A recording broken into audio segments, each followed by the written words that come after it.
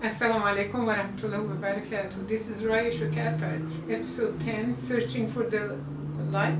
I found Allah. I had just talked about how I decided to go to the city where my kid's father lived. And believe it or not, we're still not divorced, we're just separated. We have not filed divorce. Anyhow, we went there and I had a motorhome.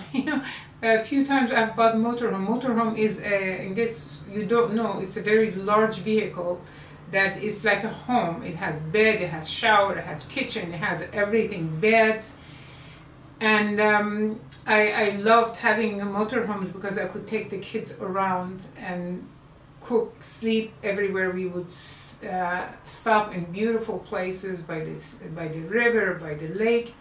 I always loved to be in nature, so this time I had a motorhome, pretty good size actually.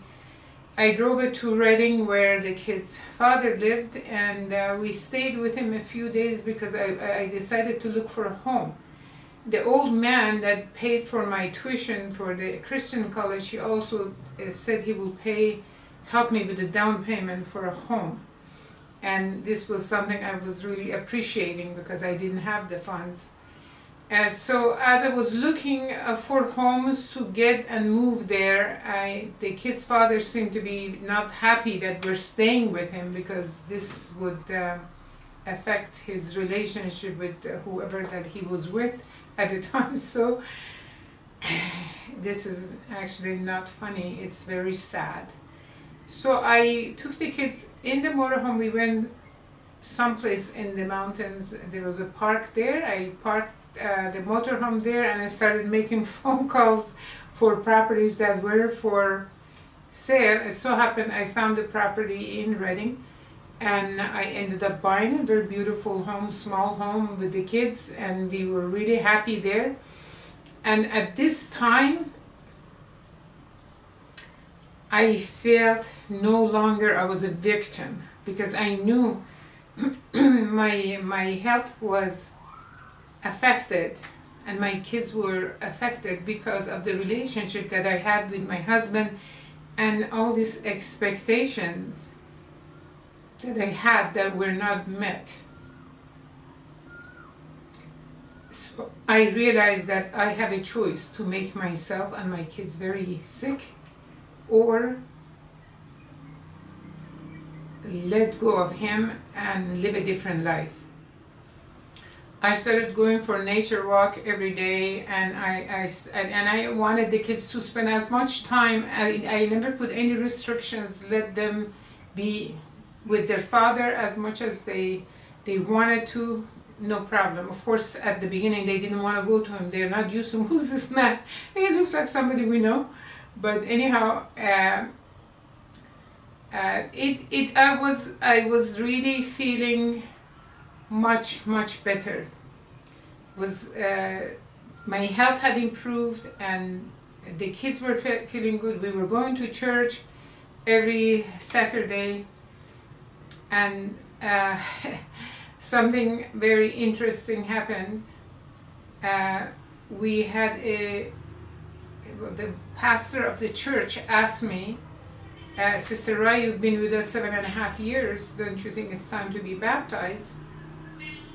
And I said, well, I can be a Muslim and I can be a Christian all at the same time because we believe in Jesus as the prophet of God. Maybe some of you have seen my video, says their gods brought me back to Islam. This prompted me to actually really question myself, because all this 7.5 years going to church, I never believed in Jesus as God, Son of God. I never prayed to him, but I felt like that's the end of the line. There's nothing. I forgot that I was Muslim. So when he said that, I asked him for a few days, and I asked the kid's father to watch the kids. I went to the mountains. God rented a room, and I took the Bible and I took the Quran, and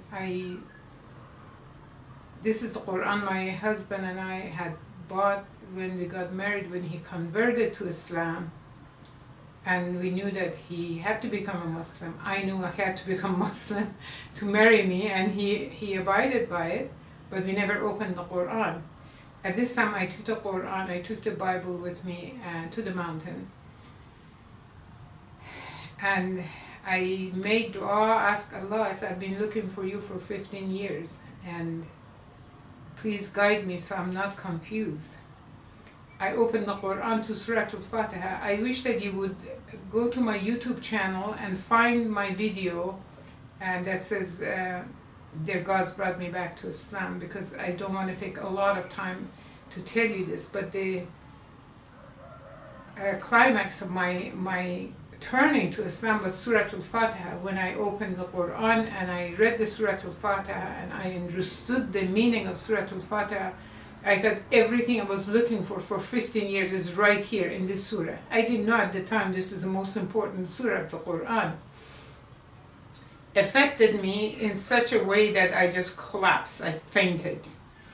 And when I came to myself, I'm sweating, I have fever, and I'm just completely, it's like, what is happening with me?